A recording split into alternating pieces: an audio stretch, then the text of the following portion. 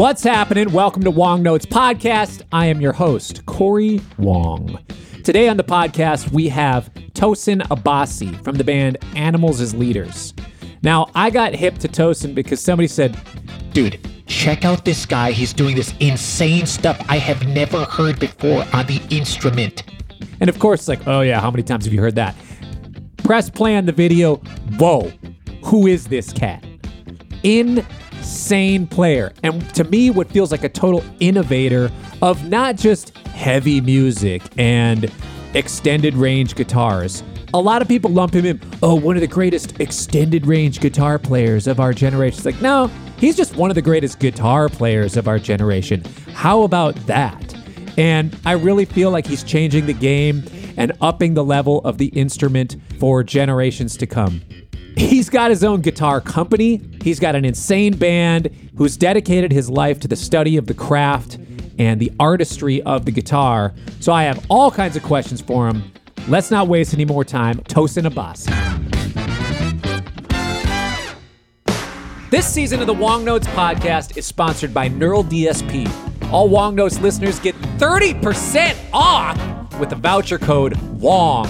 Neural DSP creates industry-leading guitar and bass plugins. The range includes signature plugins from some of the best modern guitarists, such as Corey Wong, Plini, Adam Nolly Getgood, and Tosin Abasi. The archetype Corey Wong gives you everything from crystal clear tones to edge of breakup blues tones, whereas the 14-amp series delivers all the crushing modern metal tones you could possibly need. And that Nameless is my favorite Marshall amp ever. There's a plugin here for every type of player, and you can get a 14-day free trial for every single one of them without even entering your credit card details. Find me another company doing that. Once you've found the ones you like, you get that 30% off your purchase by entering the code WONG at checkout. Tosin, thanks so much for being with us. We are brethren in the Neural DSP family. True. And actually, your plugin is the first Neural DSP plugin that I ever tried after Doug hit me up and said, hey, we're thinking about doing this archetype. We want to do something clean with you. Check out these other ones. See if you think we did a good job. And if you like us, we'll work together. And they crushed it. Your plugins sound sick. Dude, thank you. Yeah, I was blown away by how accurately I literally shipped them my head and my signal chain that was like foundational to my sound. I mean, I've literally plugged in my pedal board into an interface and then loaded the plugin and done an A/B, and it's like, it's the same thing. It's kind of crazy. It's insane. They have some serious programming chops over there. They do, and I'm so happy you made one because yours is crazy good. Because the high gain stuff and even really pristine cleans, I feel like they obviously were able to do that, but you've got certain tones that are just like, I only played your plugin once, and I was like, how am I playing through a computer right now? It has such a... Yeah. I think you killed it with that one. I'm really happy it's part of the offerings because it stands apart in this way that's like super organic and real, and it's like, I don't know, I think it was a killer job. Thanks, man. Well, those guys, like we're saying, those guys are crushing. I don't know what they're doing, but they are doing something right. We'll have to figure out how much of the AI machine learning thing that because that's part of how they're modeling, right? They're kind of, yeah. So if you find out some of that scientific stuff, let me know. What I want them to not be good enough to do is actually be able to model you and I as human beings, as players. And there's just like, here's a song that's in the key of E at 120 BPM. What would Corey Wong do? Boom. And then all of a sudden it's just exactly as long as they can't figure that out, I think we're okay. Well, dude, I feel like, unfortunately, it's only a matter of time because they can generate speech, right? They have these AIs that are like generative, and then they also can with deep fakes, they can take data sets of your facial expressions, and over time, they can just model you saying things you never said, right? I've seen those videos, and that is scary. So how far removed is that from feeding in every album you've played on, a bunch of live stuff? They feed it all in. I feel like we're one step away from the actual Corey Wong plugin. Where you literally Just cut me in on the royalties and I'm fine. Yeah, as long as they cut me in, that's great. Yeah, just gotta have it. Get the royalties. I don't have to warm up. I don't have to actually have a really good day. It just gives me a good day every day. It's the best Cory Wong all the time. Yeah. Well, I want to talk a little bit about your playing because you have such a unique playing style and you do stuff on the instrument that I've never seen before and that I just straight up cannot do. I watched some videos of yours, selective picking. Yeah. I'm sure there's other cats that know more about this, but for me, this was the first time I'd ever seen it. And I watched videos. I was thinking, is this like half Chapman stick, half picking, half sweeping, half tapping? What is going on? Explain to me what selective picking is. Just give me the 101 into the 202. Okay. Yeah. So selective picking is basically a lot of the mechanics from like thumping or slap guitar. Yeah. But with a pick instead of with your thumb. Do you slap on the guitar at all? Yeah, and I play a lot of slap bass. Okay. So I take some of that technique. I'm like Louis Johnson style slap. That's that kind of school of slap. Okay, so when you're slapping, you're building phrases, but sometimes the phrase is divided between your left and right hand. So yes, maybe you hammer on and you do 2 hits or some combination of left and right hand motions. Yep. Selective picking is retaining that independence between the left and right hand, but instead of slapping, you're using the pick. In a most straightforward manner, if I wanted to produce a group of 3 notes, I could hammer on the first note, hammer on from nowhere, and then down and upstroke for 2 and 3. So you have 1, 2, 3. Right? Yeah, so hammer on, down, up. Hammer on, down, up. And now there's a few reasons why this is weird. One is producing a hammer on from nowhere with sufficient volume and so your guitars have to be set up for that type of thing. So I have like kind of ridiculously low action, but it allows me to hammer on from nowhere. And then the other tricky thing is we've learned to play guitar by synchronizing our left and right hands. So for alternate picking single note lines or strumming or whatever, you're always wanting the things to occur at the same time. So this actually forces you to detach, say the beginning of a group of notes, you almost have to think just left hand first and then right hand comes in. And sometimes that's at a very, dense note grouping. So you start slow with this and you have to realize that it will be a little awkward because you're used to synchronizing your hands. Yeah.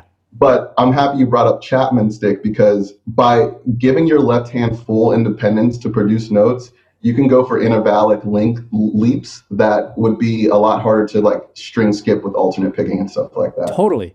I kind of have really gotten into the timbre of like palm muting it with like a compressed clean tone. Mm-hmm. And it almost has like a kalimba thumb piano sort of sound to it. Yeah. When you plug in arpeggios at dense sort of note groupings, you get a very cool muted stringed instrument sound that just sounds fresh to me, So that's essentially a selective picking. I got to give credit to like Reggie Wooten, Victor Wooten, and my friend Evan Brewer, who studied with those guys. And he showed me that years ago. It just took me a long time to actually like plug in my own harmony and rhythms and get the physical facility down. Yeah. But if you watch Vic build his thump lines, oftentimes he is building them through independent left and right hand, contributions. Yeah.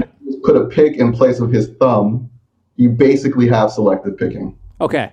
Man, when I first saw that improv Amazing Grace from Live at the Quick of Victor Wooten, that's a great example of that where you see so much of the left and right that in a unique way. But I see that lineage. I didn't even think of making that connection. I've seen Reggie play before too. Yours is in a unique way because you're creating like pianistic lines sometimes, or lead lines, melodic phrases in a really cool way.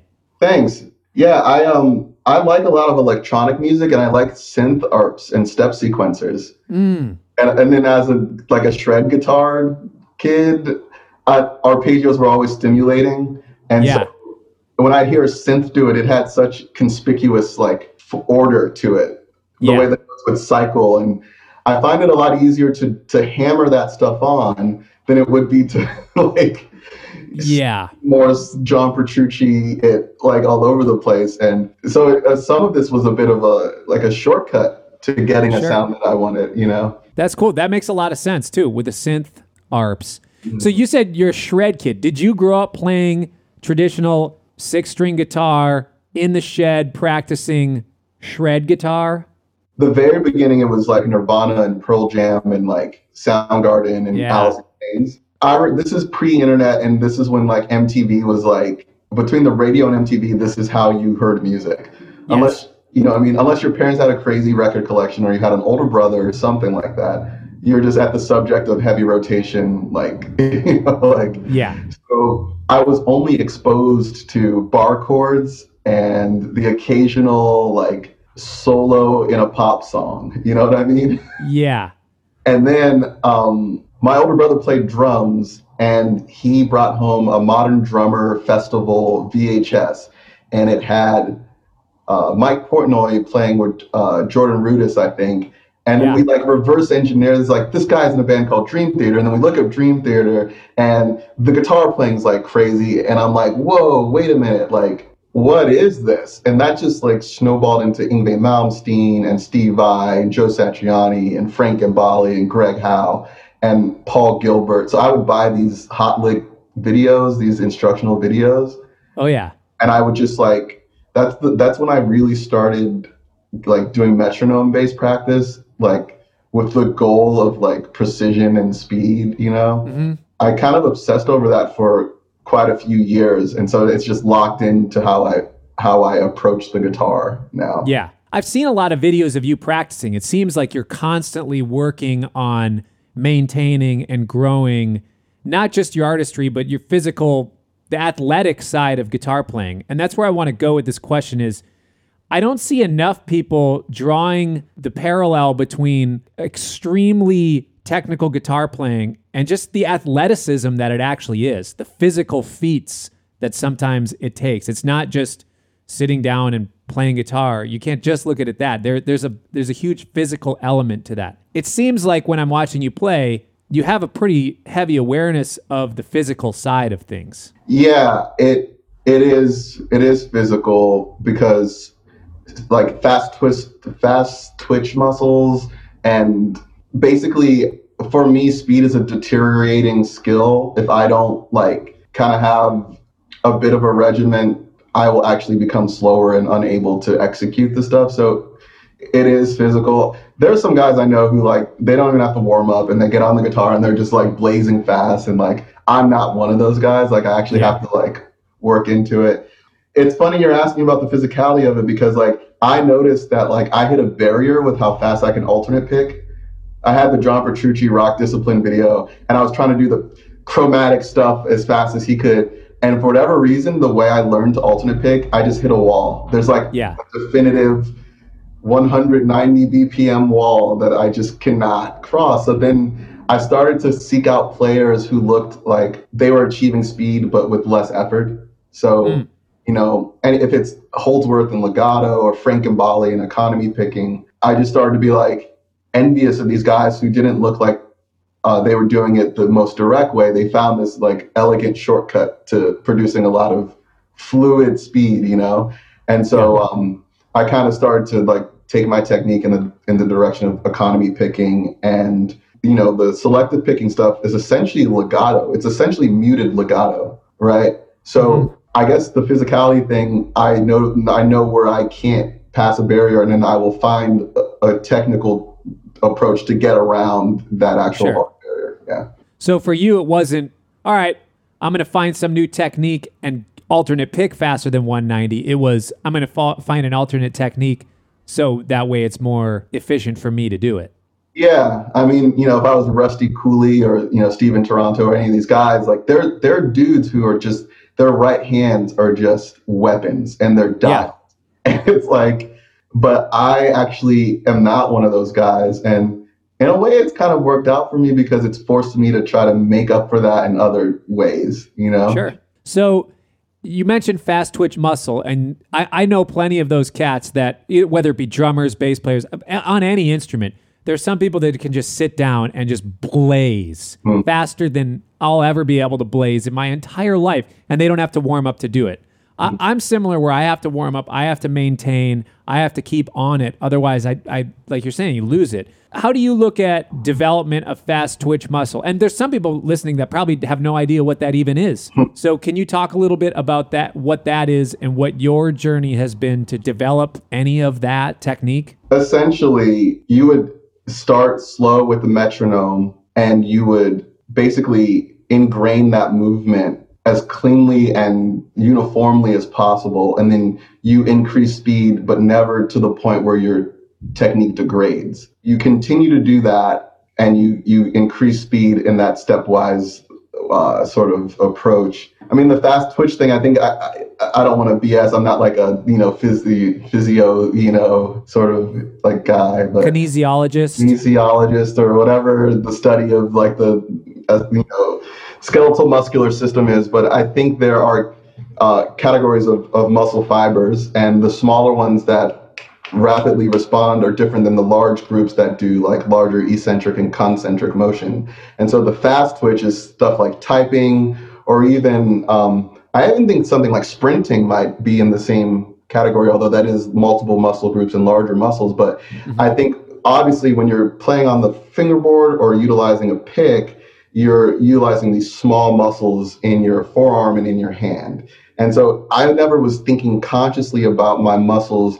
I only thought about alleviating tension, because I found even through teaching guitar, when you are showing someone how to play like a G7 chord in the open position, sometimes having their pinky go to the 3rd fret on the high E string is as if it's like they're putting all this tension into their hand and their finger, because the movement isn't ingrained yet. And so there's all this effort that is unnecessary, but nonetheless is present. So when it came to like fast twitch muscle development with alternate picking, I tried to not tense any muscles that weren't central to the movement I was doing. So I remember in the Petrucci video, he's just like really thinking from the wrist down.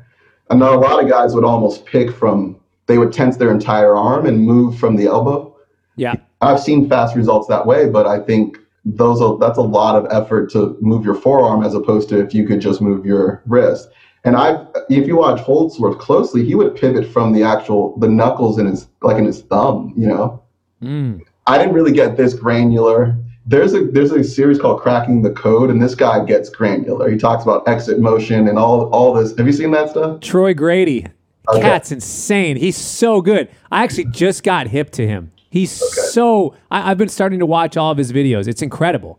It is incredible. And I don't think there's been anything like it thus far. Yeah. But I mean, look, dude, all the strumming stuff you do at that speed, I mean, to me, that's in the same vein, but instead of targeting one note, you're doing the range of motion is actually a lot wider. Sure. Yeah. So, I mean, how did you just go for what you were hearing on records and just basically you're just playing along, or were you kind of more regimented with developing that type of right hand speed? My right hand technique developed the same way that I developed my drumming technique. Now, I'm not really a drummer anymore, but I did drumline and drum corps in high school and just out of high school. So it was a lot of that marching percussion, that school of developing technique and form. And it was mostly from listening to albums. Okay, how do I get this sort of thing? But the weird thing for me, I actually have a faster speed on the larger sweep than I do on a single note sweep. So I can go all the way across the strings, but to do that on one string or to do it as I can't do it quite as fast as if I'm actually going across all the strings. So for whatever reason, I'm really loose and I can do the sweep across all the strings super fast, but I lose about 15 BPM when I go single note. And I think it just has to do with some of that smaller range of motion and the fact that I'm truly left-handed. You're left-handed. I'm left-handed. So my right hand doesn't have years of writing with a pencil doing that small motion. Right. So I think there's something to do with that. Actually, I started brushing my teeth with my right hand. Sounds weird, but I started brushing my teeth with my right hand, and it works some of those small muscles in a similar way of the small motion picking. And it sounds crazy, but I feel like I have more muscular control down there. That's cool. Yeah. Do you think with your right hand, when you're doing the larger range of motion, are you throwing your hand in a way, or are you like actually utilizing, like it reminds me of Rasciato, like what flamenco players do? Yeah. Where, like they're kind of flicking their whole hand. Is that kind of how you're doing it? Yeah. I mean, I know it's kind of disgusting looking at it, but I have the open fingers thing. Yeah. And, it's like this floppy hand that a lot of it is that just the twist of a wrist, like opening a doorknob. Mm-hmm. But then it is some of that flicking, like if I have water on my hand, flicking it off my hand sort of thing. Yeah. I think that's why you're getting different levels of speed, because you're kind of doing it differently. Like, Yeah. Yeah, it's funny. Did you ever feel like you wanted to go beyond? So say you heard some funk records with some killer rhythm guitar players. Were you ever like, okay, that's cool, but I'm gonna like go even denser note groupings or even faster? Or for you, was it just like, I wanted to groove, and sometimes I want it to be these dense groupings, and that's fine as long as it sounds crisp and clean. I'm good. I'm more about the accuracy of the attack. Mm. And for me, it's that articulation that matters more to me. That rather than the super fast of it. I haven't listened to anything and thought, oh man, I want to crank that up 60 BPM and whatever. Like, because for me, it's not. I think Guitar Olympics is really fun, but I haven't necessarily heard something and thought, oh man, I want to crank the subdivision double on that. Yeah. My taste, and everybody's taste is different, of course. So my taste isn't always, I got to be playing a lot of subdivision. Although I do play a lot of subdivision, it's not always present. I haven't necessarily found a technical barrier in my rhythm playing just because my taste hasn't asked me to go there yet. Yeah. So I actually have more technical facility than where my ears want to go, which I think is a good place to have. So that way, when my ears do tell me, let's go, my hands can just follow suit and I'm there. Yeah, I think you've inadvertently explained why sometimes being faster than you need to be can be useful, because it means that even though you're not ever going to really perform that fast, it's nice to have that headroom on your technique. So if you do have to just pull something out, you're not like redlining your ability. Yeah. You know what I mean? At least not always redlining it. Yeah. I also think, pocket is interesting, because if you're doing groovy funk music, like, I think there's a speed limit on it, because you start to lose groove and pocket if it's just arbitrarily too fast. Like, there's a sweet spot, a tempo that like has a flow to it. So it's kind of like antithetical to just playing fast for the sake of it. Totally. You're bringing up an interesting thing regarding the pocket in metal, the pocket in hard rock music. People don't always think of it as a genre that you need to be so concerned with pocket, but that is definitely not true. You have to be aware of the feel of the music. In your band, is there a specific thing that you're going for, right on the grid style pocket, pushing ahead, laying back? What is your guys' approach to pocket in Animals as Leaders? That's a good question. So our drummer, Matt Garska, likes to actually perform his parts on the record, like with as little comping, as little editing as possible. He wants it to sound like a human performance. Yeah. So I haven't gotten granular with his pocket, but there absolutely is. He's either inclined to be a bit behind, or he's inclined to. I haven't actually like listened with that set of ears, but I know he listens in that way. Sure. And so yes, there is a consideration for pocket, but I'll just write a riff that feels good, like sitting in this room and playing. But I'm not like, this would hit better if I slowed it down 10 BPM, which I think is the thing I should start thinking about, because the same musical phrase out of its like tempo sweet spot can feel maybe too urgent or feel a little tense. If you slow it down, it might all of a sudden like have a sense of relief, or it might be more compelling. And I think you could do that with things that don't seem like dance music or don't seem like groove music. I will say that there's this subgenre of metal that apparently we're supposed to be called djent. Yeah. Is like really a Meshuggah derived approach to playing metal. Do you know Meshuggah? Yeah, of course. Okay, cool. I think they think about pocket. Yeah. And I think they popularize a very moderate, conspicuous quarter note thing where the China's playing like just drilling a quarter note China at like a fairly moderate tempo, but it sometimes slower tempos communicate size, which is, I think, complementary to heaviness. Yeah. So I think metal does think about pocket, but like not as often as guys who are playing like funk and like dance music and like hip hop and R&B and stuff like that. Sure. What about the key and your tuning? Because to me, it just feels like, all right, I tune this sucker down and all of a sudden it's exponentially heavier. The more, every half step is just this, it's just increasingly heavier. Dude, yeah. It's funny. It started with, like, if you go to the thrash metal days and stuff, shit's all in like standard. And then you notice this arms race of like lower tunings, right? And then more strings. And yeah, I mean, I'm playing a guitar that goes as low as like a standard bass. I think it's because the same way slower tempos can communicate a type of like heaviness, I think low notes, like the waveforms are actually like more spread out. Like, and it has this effect of heaviness. It just seems, and so yeah, I think like metal never really looked back once people started detuning their guitars. It's just, it really works for heaviness. I remember being so into Hetfield, and then all of a sudden Monkey came along, and it just felt like, oh my gosh, what is happening? I can't do this on my Strat. It's like, oh, 7 strings? How is it? Where did this come from? Yeah, and hearing it was almost strange. It's like brain had to learn a new flavor or a new color. It was like, what's going on? You know what I mean? Yeah. I remember that experience, and I remember when Meshuggah put out an album called Nothing. It was right when Ozfest was still there. It was probably 2002. I'll never forget this. I downloaded it on Napster, and every once in a while on Napster, you would get a corrupt MP3, and it would sound weird. Yeah. I thought I got corrupt.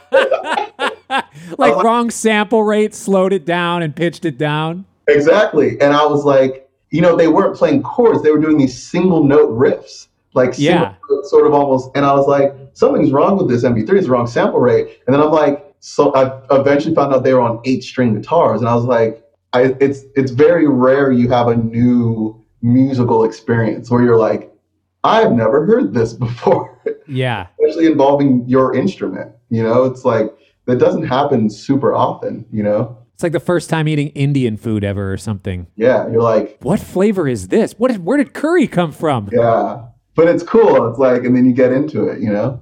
I love that. Yeah, absolutely. So I want to talk, because you brought up 8-string guitars. You have been in the process of managing a guitar brand and coming out with your own guitar, which I think is so awesome. Thanks, man. Tell me about why you decided to do that rather than just have a signature guitar with an existing company. And what have you learned from building your own guitar brand? I had a happy relationship with Ibanez. Like I did the signature guitar thing. I think I remember feeling like, particularly with the extended range guitar, I remember feeling frustrated by just slapping more strings on an existing guitar shape and without really approaching the 8-string as a unique instrument that deserves to be considered from the ground up. Yeah. So then I convinced Ibanez to let me incorporate ideas I had into an entirely original like body shape and scale length and all this stuff. And so we were doing that for a while, but Ibanez is such a large company. The timelines can be extremely long because they have to coordinate, with, various factories and blah, blah, blah. They have a whole queue of other SKUs they're working on. And so it was a long process, and I was like almost second guessing how much I wanted to refine it, because I'm just like, for instance, any component you put on that instrument, you have to like 4x it by the time it reaches the consumer. So that mini toggle switch you want, well, that's going to make the guitar more expensive by a lot. Or that push-pull pot, or, well, you see what I'm saying, the locking tuner. So then I started feeling like, oh, well, in some ways this isn't coming out absolutely ideally, or if I want it to be ideal, there's always a cost. So it started to become a perfect storm of just like, is this the right context to do this? Like my aspirations seem to exceed just putting out a single guitar in Galaxy Black with 8 strings. And that's the only one you can get. I was like, what if someone wants a freaking 7-string or a 6, or they want it with different pickups or different color? And I live in Southern California, and there are guitar builders here. It's kind of the hub of a lot of great legendary brands. Sir's here, Tom Anderson's here, Grover Jackson's here. So it's actually like became realistic that I could take my original design and just have it made in the United States. So we attempted a custom shop model that became too complex. There's a long trajectory of learning things the hard way in real time. Manufacturing is very complicated for various reasons.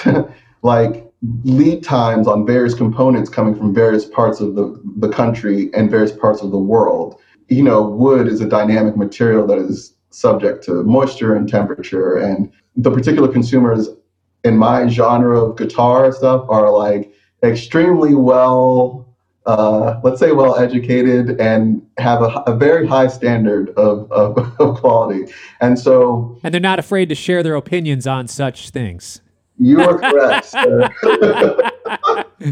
Lots of strong opinions, and it's cool. I love the community. It's my community, and I think like the consumers know what they want at this point. Information's so readily available. So, you know, we learned a lot of hard lessons in real time, and I think we finally, you know, are getting to a sweet spot of like knowing preemptively how to do it as opposed to like learning on our feet.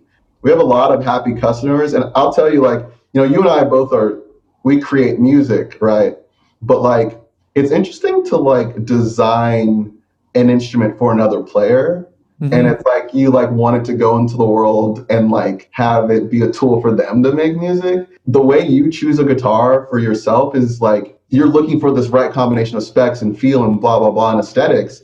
But it's cool to like push that past your personal taste and to say, hey, if you like this type of stuff, you can get what I've designed. You know, I think this is one of the best guitars around. And it's a part of creativity that I didn't have before because I was just making sounds and making music. Yeah. So now I feel like a designer and I'm having to have like practical considerations and like, you know, I'm looking at industrial design, I'm looking at automotive design, I'm looking at ergonomics, and I'm looking at graphic design, I'm looking at color palette and texture. And I'm like, it's just like a whole new part of my creative brain that used to just be for music. Now it gets to be in this other way of creating. So super rewarding. I love that. And honestly, I feel like that comes across really strong, not only in your guitar, also in the design of your plugin. Like when I look at your plugin, look at your guitar, just the stuff that you do in general, it's got this Ferrari Italian sort of feel to it, as opposed to like my thing is much different. It's the edges are different, the color choices, all that stuff. It's really interesting to see.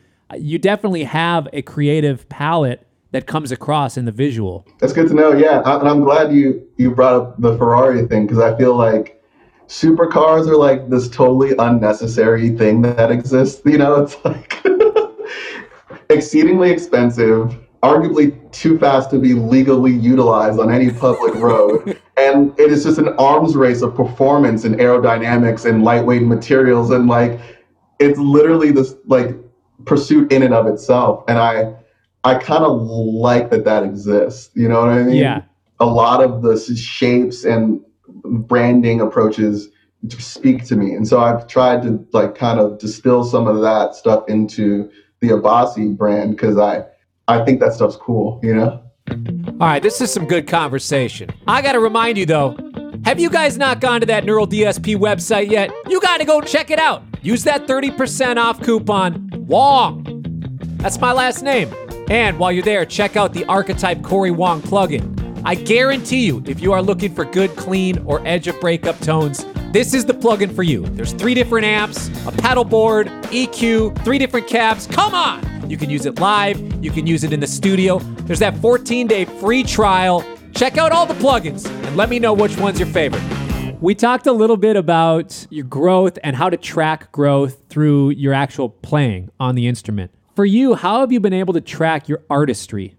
Are there any checkpoints for you that you've gone through or that you're going towards in artistry? I think there are a few ways you can check to see the impact of your artistry. Obviously, when we write something, we're trying to like put an idea into like music, right? And it goes out and it's listened to by people. And then sometimes you get feedback that they actually get what you were trying to put out, right? Yeah. And so to me, that's the most like foundational experience of like confirmation that you're on like a path.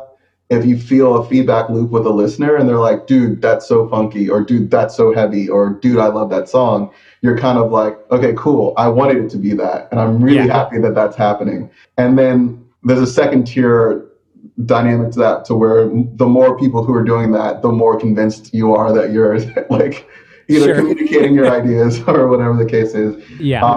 Then the third tier is other musicians who you respect, or just other musicians in general being like, dude, I like what you're up to. Because then you're like, oh, cool. This chef likes my cooking. And he knows how to cook. So that's cool. And then I think internally, I don't know if you have this experience, but like, do you feel like it's impossible to like your own songs as much as you like just some other person's, whether it's another band or whatever, merely because it came from a different mind? And like, you can never love your own stuff as much as you love like your favorite other, you know what I'm saying? I know exactly what you're saying. I think for me, it's more in the listening to my own guitar playing. Nobody hears me play my riffs and my style as much as me, because anytime I do it, I hear it. Right. So I think we naturally are a little more numb to our own playing and our own songwriting. So I know exactly what you're saying. Yeah, it's kind of like this weird like curse, but I guess the other part of it is like the vision you have for yourself as a player. So we all have heroes. I guess we all have an idea of the type of player we want to be. So I think for me, like measuring where I'm going relates to like the ideal Tosin in my brain that like can do things that the current Tosin can't do. It doesn't have to be crazy technical. It could just be like, I've seen pianists get on a piano and without much thought just stream beautiful music, just stream of consciousness. I've seen guitar players who have developed foundational approaches to playing to where they can just play without any premeditation, and it's kind of just like, it's gorgeous. A lot of jazz players are like this, you know? Yeah. It's a type of fluency. It's like we've studied language so that we can communicate without a lot of like, I didn't have to write down all my words before I got on the Zoom with you, right? I'm able to access like, so I feel like I spent a lot of my guitar career composing and committing notes exactly to where they go and making this sort of complex compositional type of music. And now I'm really envious of guys who they'll do 5 takes of a solo and it's just a matter of which one you like best. But it's not a matter of any of them being necessarily worse, because anytime they play, it's killer. You just take the third comp, fine. You know what I mean? Yeah. And I just want to be an old dude who like can just pick up a guitar and beautiful music happens. And it just seems like a state of mind I would really like to, I don't know. So that's kind of where like, that if I get to that point, I will feel that I've like kind of, I don't know, achieved a type of mastery or something. Well, you've clearly gotten the attention of heroes by being a part of G4 and Generation Axe. Yeah. You know, that sort of stuff. So it sounds to me like you're achieving the part of it where you need your heroes or the other chefs to approve you more so than your own self. But I guess that's part of the game. And that actually in some ways is maybe a good thing, and why it keeps cats like you and I eternal students, because we're always striving to be better. We know there's something deep inside of us. There's more that can come out, which is amazing. It's amazing to feel like there's a inexhaustible amount of potential in you, and like you can feel good about what you've done so far and still be hungry for like, you feel there's more, you've got more to bring. You know what I mean? I think that student mind state is definitely the other part of it that makes it like, I think that is the fuel. If you want to play guitar for the rest of your life, if you can keep a student-like mentality, you will never tire of the instrument, because there's always new stuff to learn and inspire you. Yeah. Speaking of the G4 and Generation Axe things, you're playing with some heavy cats, some incredible players. And you yourself as well. It goes without saying. Everybody's got such a unique, different thing that they bring to the table. When you came into those situations, how did you approach how you fit into that? It was intimidating. The first rehearsal was the first time I'm meeting Yngwie and Zach and Nuno. You know, dude, I remember these guys being on the cover of Guitar World magazine and all this stuff. Like, while I'm in middle school and high school, Zach's on there larger than life with his Les Paul. Like, it's literally like, oh my God, it's you in real life. You are exactly like the personalities these guys have over the like larger than life personalities. Every one of them. It's just like the guitar playing is almost secondary or only makes sense because of how strong of individuals these people are. Sure. So I was intimidated, and my only sense of validity, I guess, was that like I was asked to be there and that I was like doing a thing that's in its own lane. And so the way it's packaged is that we all kind of have a distinct voice, and then we come together at various points in the show and do these ensembles. But yeah, it was kind of like, if I'm being honest, the whole tour, I still felt like I'm like the meet and greet kid kind of who got to like hang out a lot longer. I'm just like, that's awesome. Hearing all these tour stories, I'm just listening, you know, I'm just hearing all these cool stories and all this stuff. And I just like, it never wore off. I'm like, it's just crazy that I'm here. It's crazy that I'm hanging out with these guys. And even though I'm sharing the stage, I still defer to them in a way of like, you guys are the dudes, you know what I mean? That's awesome. I feel like someday I'm going to meet Yngwie Malmsteen, and my interaction is going to be like at a rehearsal. There'll be some guitar jam. I'm going to walk up, plug in my Strat, like directly into a twin. He's going to say, "What blood type are you?" "Harmonic minor blues in E. Go." I'm just what? I just feel like it's going to be, I feel, I can only imagine what that must be like showing up to rehearsals. And I remember seeing videos of him as a kid. It's like, what, is he drinking a vial of blood on stage? And he's just shredding harmonic. How is he? This dude is insane. And he's just ripping. You want to talk about effortlessness. That guy has always scared me. Yeah, no, he is effortless. And I think he's replaced the blood with Red Bull, actually, right before he hits the stage. What's cool about Yngwie is he hasn't changed his approach. Like his gears, like the Marshalls he's running and the way he's deriving his tone, he's diming. Those things are, I mean, they're so loud. And he's got this whole, you know, master channel amp approach to where he doesn't want like preamp distortion. He wants kind of like a single channel clean head working its ass off, you know, and it produces this really clear transient attack. His rig, it cuts in a way that, you know, is representative of like how he's driving the amplifier. And, you know, look, I think as a Strat player, if this scenario you created where you plug into a twin, you got him interested with the Strat for sure. That is true. That's true. We're Stratocaster brethren.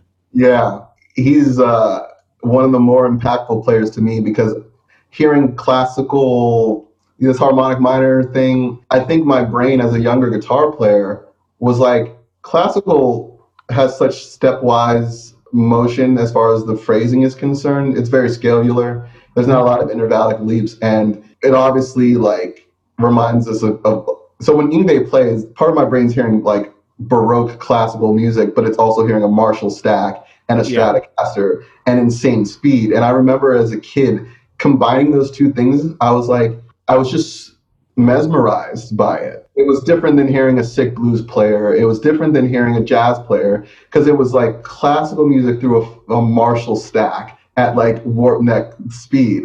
And I was just like amazed. And it's a Stratocaster too. It's a Strat and it sounds glorious. It's just so Yngwie had a huge impact on just like the amount of years I spent alternate picking, trying to play that fast. And I would credit him with creating that sort of neoclassical genre. Yeah. And you mentioned effortlessness and the clarity. I feel like there's a bar definitely got raised when it's just blistering speed, super clean with this classical harmony. And the guitar world is never the same after that, you know? Yeah. That's cool. I can't believe he's still touring with those Marshall stacks like that. That's amazing. I mean, rightfully so. If anybody should be doing that, it's him, right? Yeah. He knows exactly what he wants. It's like not an Axe Effects. Yeah. Like, you know what I mean? Yeah. He approached the tone once he nailed that sound, that is what you're going to get. And I think I really respect that because the sonic result, I wouldn't change a thing, you know? And does your front of house engineer let you blare an amp on stage or no? No, dude. No. Nobody does these days. I can't get away with it. I promise you this is not a lie. I have never played through a Marshall stack in my life. Really? I'm missing out. I feel like I have to. I mean, I could go to a Guitar Center and change that right now, but I'd piss off a lot of people. I've never played through a Marshall stack. I've never even been able to dime a half stack in my life. Nobody lets me do that. Yeah, and in some ways, it seems like an insane thing to do. Those amps are very loud. Oh yeah. Yeah, like I feel you. There's a YouTube clip online. There's guys like Pete Thorne and various dudes who are playing through, I think, like a 59 Plexi dimed.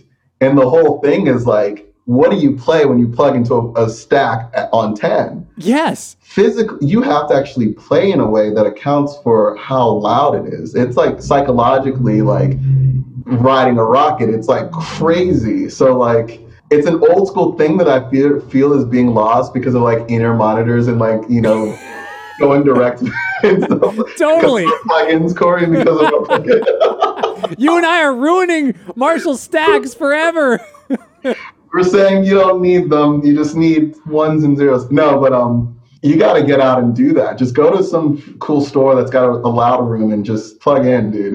It's funny. I don't know anybody now. I don't need to run my amps really loud because I actually like things really clean. Mm-hmm. So I normally run a twin reverb on 2 or 3. Yeah. You know, so I inherently in my sound don't need an amp to be really loud, but sometimes I'll put it up to 4 just to see if I can get away with it. And I'm all like, hey, turn it down. Like, dude, we're at the Greek. You know, it's like, this thing is, there's 7,000 people here. You telling me, like, what were people doing the last 30 years in this venue?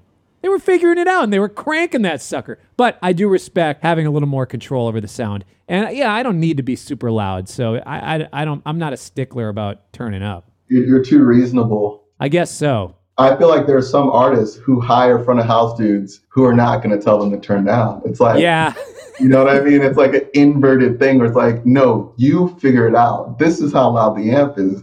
I think you and I are just like, we understand the end result probably benefits from all elements being extremely controlled, you know? Yeah. It's not the most rock and roll thing in the world, but it produces the best end result, you know? Totally. Yeah, and that's why we hire a front of house is, look, you're paying me to give a great sound out front. If that's what you want, if you want me to do what you're paying me to do, turn down your amp and I'll give you a great sound out front. Okay, that's fine. I get it. I respect that totally. Yeah. Are you on In-Ears Lab or do you listen to the room? I have been on In-Ears when I tour.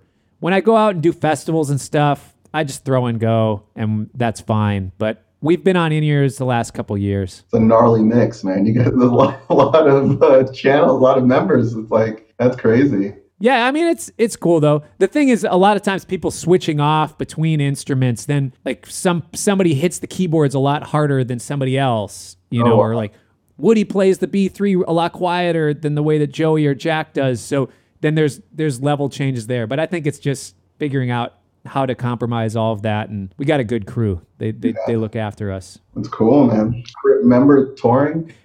I do remember touring. Yeah, sometimes I have to watch videos to see what it feels like to have an audience there. Yeah, I never imagined this particular scenario where like no one can like perform in front of a crowd of people for a period of time. I never imagined this. Have you guys done any of the streaming stuff or any of that? We did one in the beginning of COVID where like everyone seemed to be kind of like scrambling to figure out to pivot in like real time. Like we didn't know how long it lasts. Everyone's rescheduling tours. Like, so look, we did a thing with Billboard. It was cool, but it's not the same. And yeah, because I think being on stage with a bunch of people feels like interactive and there's a feedback loop, and just, you know, putting something on the internet is a little different. So I haven't been that inspired necessarily by like the full band performances. I would say, like, if we were more improvisational, then it's like, cool, every time we perform, you're going to get different versions of the songs, and that's worth something.